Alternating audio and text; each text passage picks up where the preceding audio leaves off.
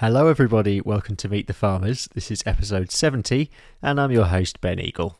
We've got a full programme today, so let's dive straight in and take a look at what's coming up on the show today.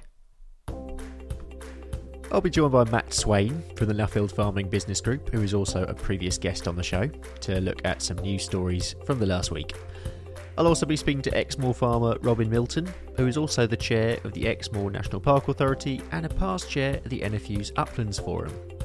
There'll also be the next instalment of Guess the Crop, where we'll be upping the difficulty slightly. First though, let's take a look at the past week's news stories.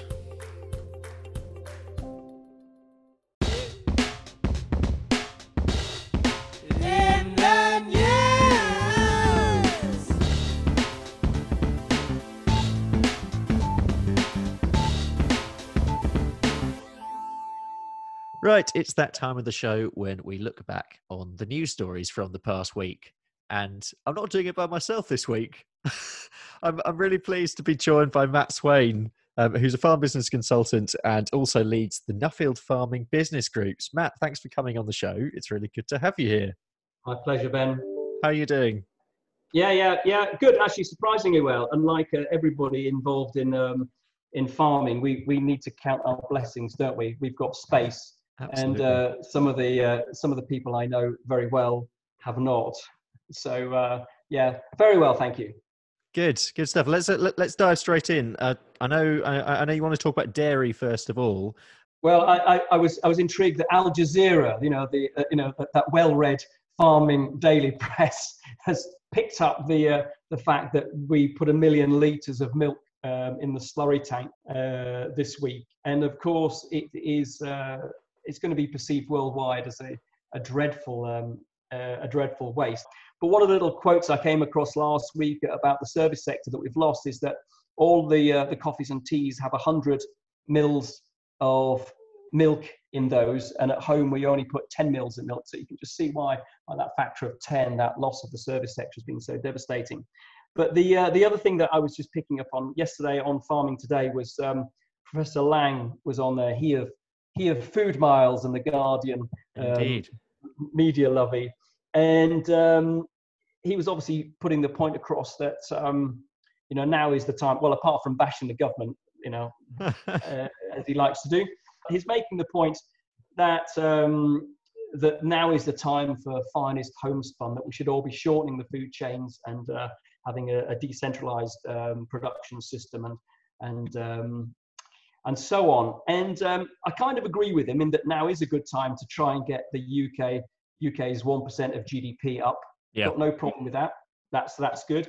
And as we head into a potential WTO trading situation, it would be good to get us front and centre in terms of welfare standards and environmental standards. So the consumer is still perceiving that Britain has a premium. So that's all good. But just one thing I think is really important to mention, that 1/4 of all calories in the world cross a national border. The reason why fewer than 3% of the world's population are no longer food insecure is a result of this increased trade, not the increased local self-sufficiency. It's vast, the international trade. And of course, we want to keep that wonderful idea of home local and even growing our own, which has lots of mental benefits as well, as you know. But it is incredibly naive to think that we could in any way exist in this vacuum. Of course, I mean, what's going on in the background of all this? And I know that again, giving Farming Today another bit of a plug. They've been discussing this week that the Brexit negotiations are still going on. We still have a deadline of the end of the year, like it or not, for these to be processed. And this will have an impact without critically much of the media taking the keen view that they might be otherwise. I'm just interested on your take on that. If it bleeds, it leads. And at the moment, there is an absolute feeding frenzy. People do not want to hear good news stories. Yeah. And if you try to put a good news story, it will just be quashed. It's the most extraordinary narrative coming from the BBC at the moment. And I almost think that they will be disappointed when this is all over. There's this wonderful quote that nothing is more responsible for the good old days than a bad memory. Yeah. And I just wonder when this is all over, they'll be going, oh, got nothing bad to report. Yeah, it is rather handed on a plate at the moment. I hope that's given you something to think about, Ben. I know we said 4 to 5 minutes, and I've already run over that. But no, it's been going. Just before you go, and I'm hoping this is going to become a regular thing. But just tell us about the Nuffield Farming Business Groups and what you do there. Yeah, we've got 3 groups, about 70 people, and they're all agri-entrepreneurs. And I think that the sole reason that they exist is to make me feel inadequate. Honestly, they are quite extraordinary human beings, and I hate them all. Well, thanks for coming on the show, and I'll catch up soon. Anytime, Ben. Anytime. Good to see you. Matt Swain there. Big thanks to him for coming on the show. If you have a view on the farming news and you'd like to come on the podcast to tell everyone about it, please contact me on thinkingcountry@gmail.com. Other stories in the news this week included the cancellation of Northern Ireland's largest agricultural event, the Balmoral Show, because of the coronavirus pandemic. The next show will take place from the 12th to the 15th of May 2021, next year. They follow on from the long list of agricultural societies who have also cancelled their events. DEFRA has confirmed that the Badger Cull will continue later this year, despite calls from some animal welfare groups to cancel the cull because of the coronavirus. Subject to licensing and authorisation by Natural England, the cull will still go ahead from September. It might be quarantine, and you may or may not be spending less time outside than you would normally, but you probably still noticed that we had some rain last week. This has helped things along for arable farmers, but the markets still look difficult this year, especially with the expected wheat crop across the EU forecasted at a significant drop on the 2019 harvest. With hospitality and food service businesses closed and a lot of uncertainty still as to what their situation may be like moving forwards, vegetable oils are also struggling. Crushers have large stock still, and this will continue to have a negative impact on the price of oilseed crops. In the beef sector, it seems that Great British Beef Week did little to help things along, with another retreat in the average deadweight steer price, with processors blaming a rise in demand for mince, which is devaluing cuts of the carcass, which are usually valuable. And that is the news for now.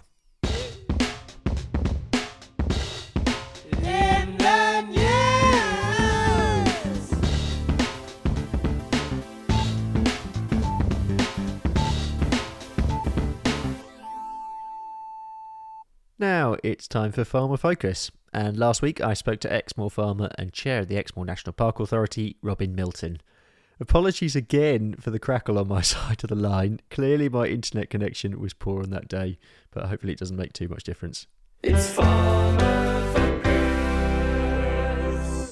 I'm really pleased now to be joined on the line by Robin Milton, who's a farmer from Exmoor, who also happens to be the chair of the Exmoor National Park Authority. Robin's family have farmed on Exmoor for about 9 generations, I think it is, Robin.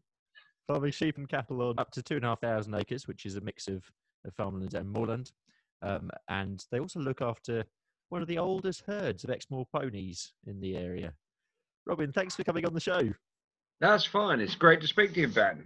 Yeah, it's really good to see you too. It's under slightly different circumstances than we were originally going to be planning. Challenging is probably the best way, although have to say that with the lockdown appearing when it did, just about with the onset of the lambing and calving season, my son suggested, so you won't be able to get away now, Dad. You'll be here to help me all the time. No more excuses. Let's start with that, actually, with the lockdown. And I'm actually interested in, with your Exmoor National Park Authority hat on, how it has affected visitors coming to the year. Are people actually sticking to the rules and avoiding the national park? To be fair, on Exmoor, yes, very definitely. Apart from the very first weekend that just before they announced the lockdown, when on Exmoor we sort of done our own sort of unilateral approach and put notices out through the media, sort of, please stay away. Our age profile of population on Exmoor is at the higher end. Yeah. So please, unless absolutely necessary, do not travel to come here. People have adhered to that. My 2 farms are 10 miles apart across the top of the moors here. And going in and out over the last few days with cattle moving from one end of the farm to the other, it's quite rare you actually see a single vehicle. Mm. I think one car and a bicycle yesterday. We've adopted the approach really through the park of just sort of explain, say, please come back. We'd like all the businesses to be here and ready for business, but without too much of the stress of what's happening in an awful lot of other places. Yeah, of course. I mean, tourism must be Exmoor's, if not one of the biggest, the biggest earner. If this does go on for much longer and through the summer, how might that affect Exmoor? Well, it'll have a huge impact. I think we went through the other day, and the tourism income is sort of 60% of the economy, nearly 60% or nearly 60% of the local economy here. Now, I suppose as part of that is some of the winter shooting stuff as well, which is quite significant as well. Yeah. And generally, the majority of the businesses affected will be small businesses or will be farm businesses that have diversified. So the impacts, I think, could be quite long term. For listeners who've never been to your part of the world, what's it like? What makes Exmoor unique? Well, it's 270 square miles. It's a national park. It's a farmed landscape. The whole landscape is being farmed and shaped by farming one way or another. In the latter years by John Knight, when he bought the middle of Exmoor as a royal forest and converted it to his farming estate. And so we've got a mix of moorland, farmland, all of it shaped by farming, the field boundaries, steep valleys, coombs, as we call them, open moorland, and the grazed fields. Tell me about life growing up in Exmoor. I suppose it was quite interesting times. There was a huge amount of enthusiasm for developing farming. I grew up in those years where farm development, productivity, the grant schemes for drainage, better land use, that real focus on food production, self-sufficiency was still there. And it changed. It changed the landscape quite a lot, actually. Interestingly enough, although I now chair the National Park Authority, that's something I swore I would never, ever be involved in, because my father was chairman of the North Devon District Council and chaired the planning committee for the National Park Authority for a good many years. So I said, no, I'm never going to get involved in that. But it was during those, he was vice chairman of the Exmoor National Park Authority during the years when this national park brought in its own conservation grant scheme and payment regime to stop ploughing up of the moorland to improve it.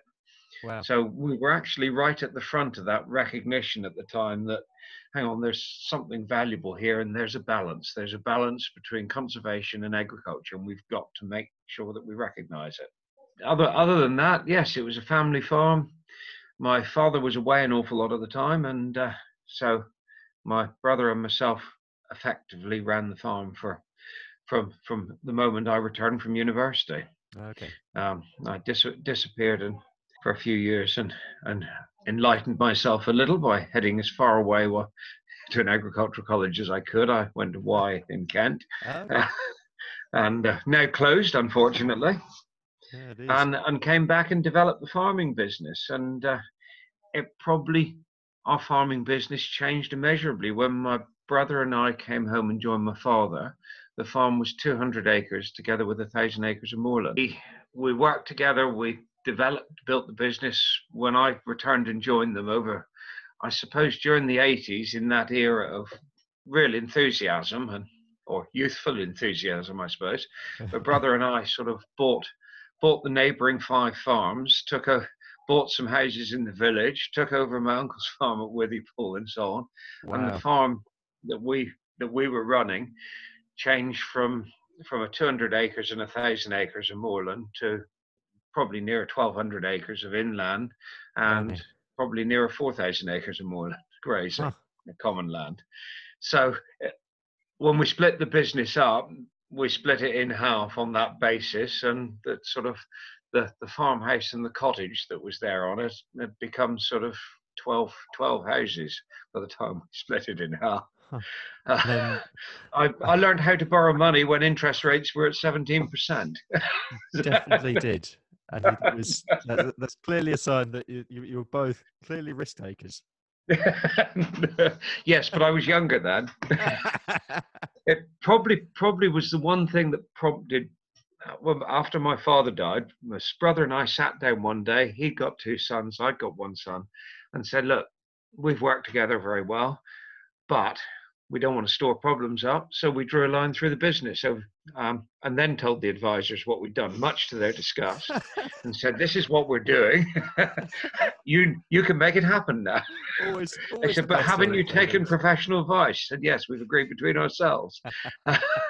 And the year after that, I then my son returned home to join me, so I gave him at the age of 23 the majority share of my business.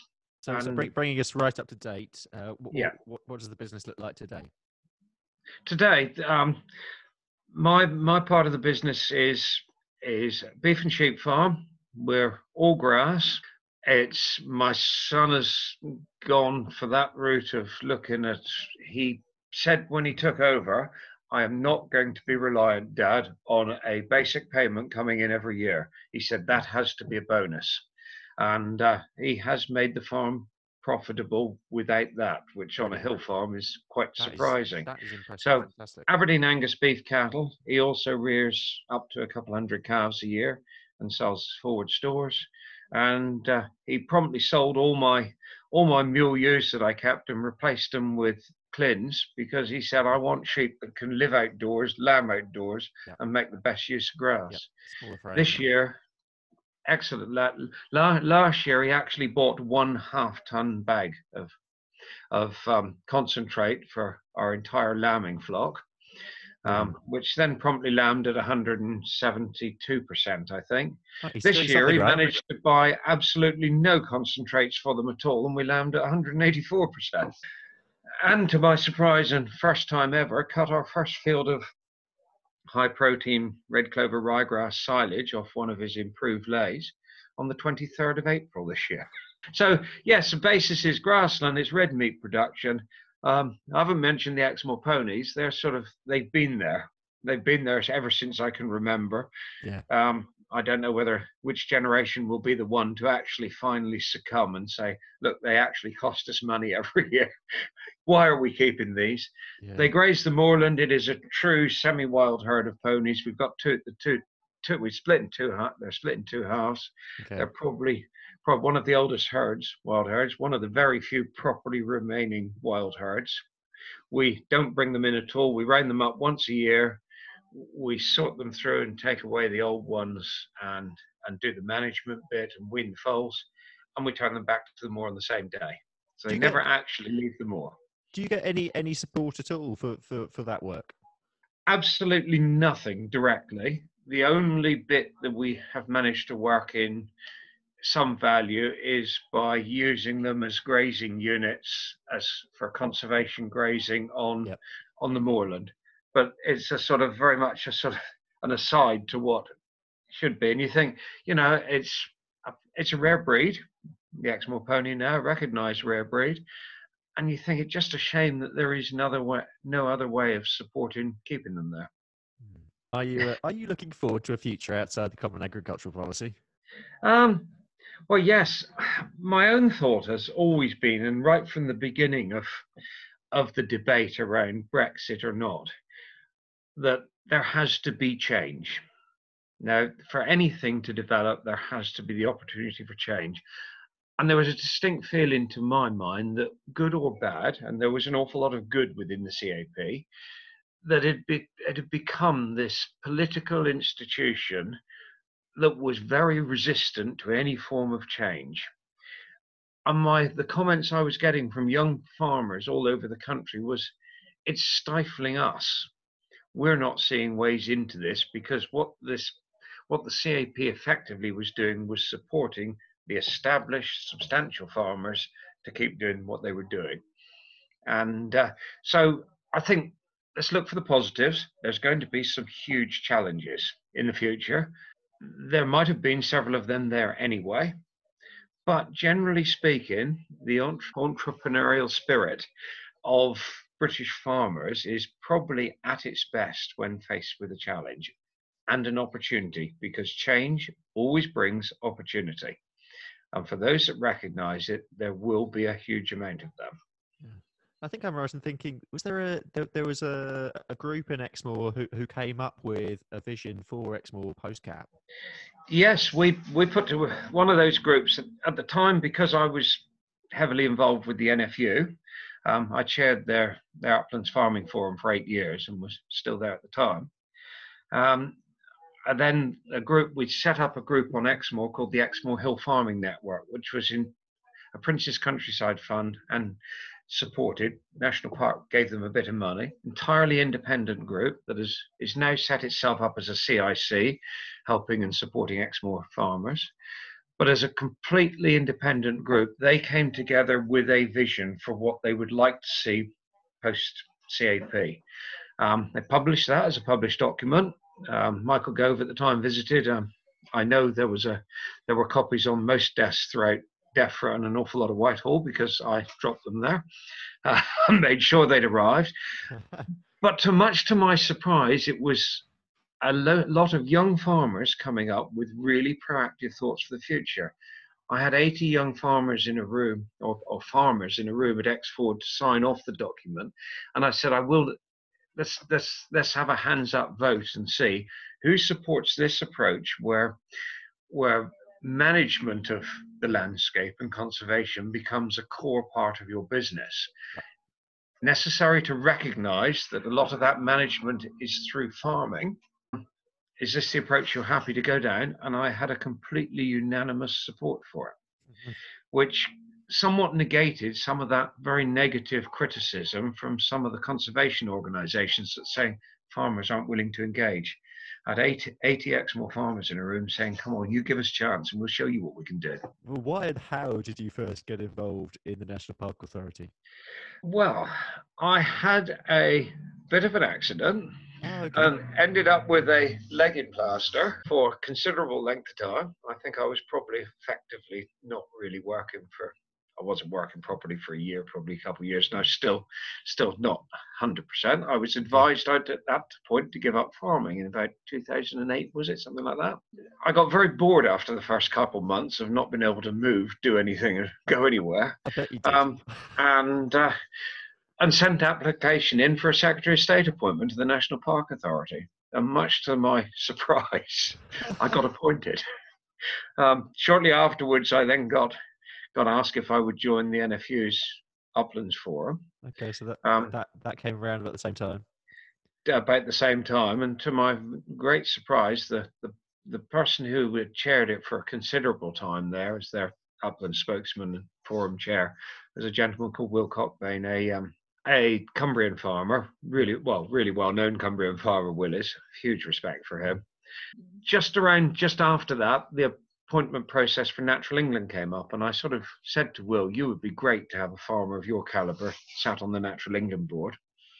And I think I got a call from him at sort of the 11th hour to say, I listened to your comments, Robin. I'm not sure whether it's right or wrong, but I've just pressed the send button for my application. But a month or so later, he rang me and he said, I thought I'd better tell you. He said, I've been accepted for a board membership. He said, so I'm going to step down as chair of the national NFU spokesman and Upland Forum chair. So I said, that'd be great. I said, so who do you have in mind? He said, well, you're going to do it. I said, well, doesn't there have to be an election process? He said, well, yes, but you're going to do it.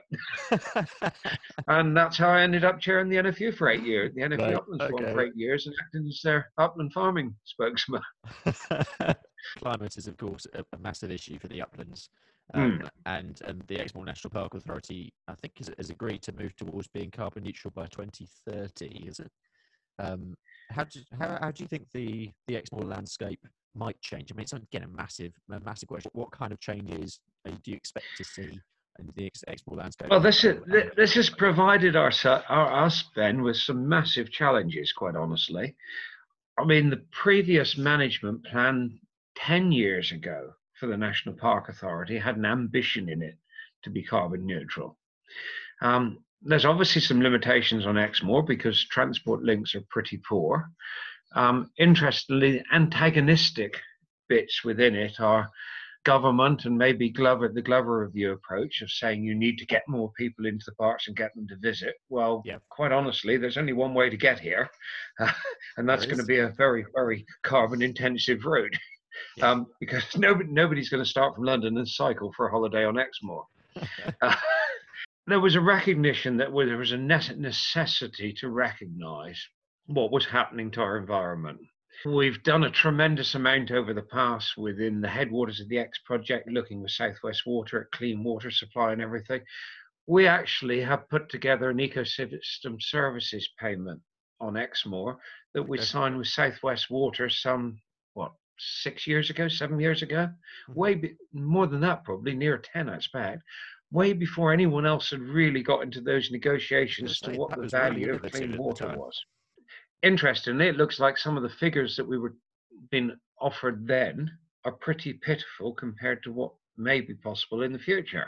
But then that's part of that development and negotiation process. I think within the farming scenario, the headwaters of the Exe project that we were involved in, among others, actually provided a free walk-on advice to farmers around pollution, soil management, and so on. And really core to probably the Exmoor Ambition project stuff was that idea that principal asset is our natural resources. We've got the soil, we've got the moorlands, we've got the peat.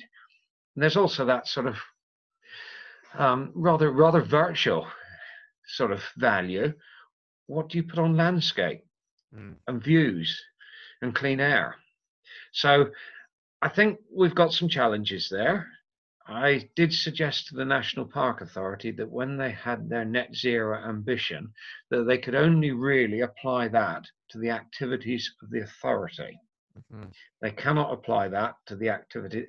I think the farming activities and so on, we can influence, we can talk about, we can help to quantify, but that's actually not ours to do, as the NFU have put together their net zero for farming. So let's pull together the two.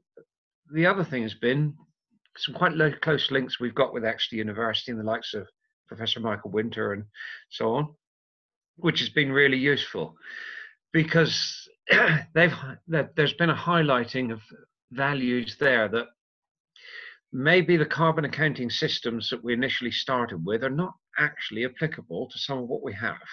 They don't recognize some of the true costs of what's going on and where we can use it. And if we can develop a carbon accounting system that recognizes probably the local values and the activities of the people and the farmers that live here. And actually, they should be the ones benefiting from the activities, not an establishment somewhere. Do you think as a nation we value our uplands enough? No, I don't. I don't at all. I think for several years it's been regarded as something that's on the verge of on the edge of farming, and has been regarded by those by designating landscapes there. It's been regarded as the opportunity to use that as the sort of the playground and so on. I think national parks have to grasp the initiative as well as the farmers here and say, actually, there's more to it than just getting people to come and visit, taking money off of them for parking and buying an ice cream and so on. They're coming to look at something that is here because of the activities that we have. Let's attempt to make people value a little bit more further than just coming, having a look, buying their ice cream and going away again. And maybe the challenge is for some of the national park thinking, as I think Julian Glover put out. Although I think some of his recommendations might necessarily have been somewhat altered by the kind of challenges we face now at the current time. You know, the breeds of sheep, the culture. I can think of farms here on Exmoor, you know, that have been there for, well, like ourselves, hundreds of years. I think I recently done an article for the Exmoor News, which comes out now this month, and when I was given a hand to start tracing my family tree back and found that we'd actually been resident here on the southern edge of Exmoor, we could head back for sort of 500 years, which was Wow. more than I thought, which seems to be a heck of a long time to me. History, and there's an awful lot of families on Exmoor with that kind of history. They've been there a long time, and they really do value what's there. And I think they get really struggle sometimes with all that negative publicity that farmers are wrecking it. Actually, farmers do a tremendous amount of stuff for which they're not paid in any shape or form at all. Yeah. Because they actually love the place they live. I think that's a good note to end it on. But Robin, thanks so much for coming on the show. It's been brilliant talking to you, and wish you and the family all the absolute best for this strange year ahead. Thank you, Ben, very much, and great to speak to you. We'll look Really good forward to speaking. seeing how you get on with editing. Yes. It's Farmer Focus.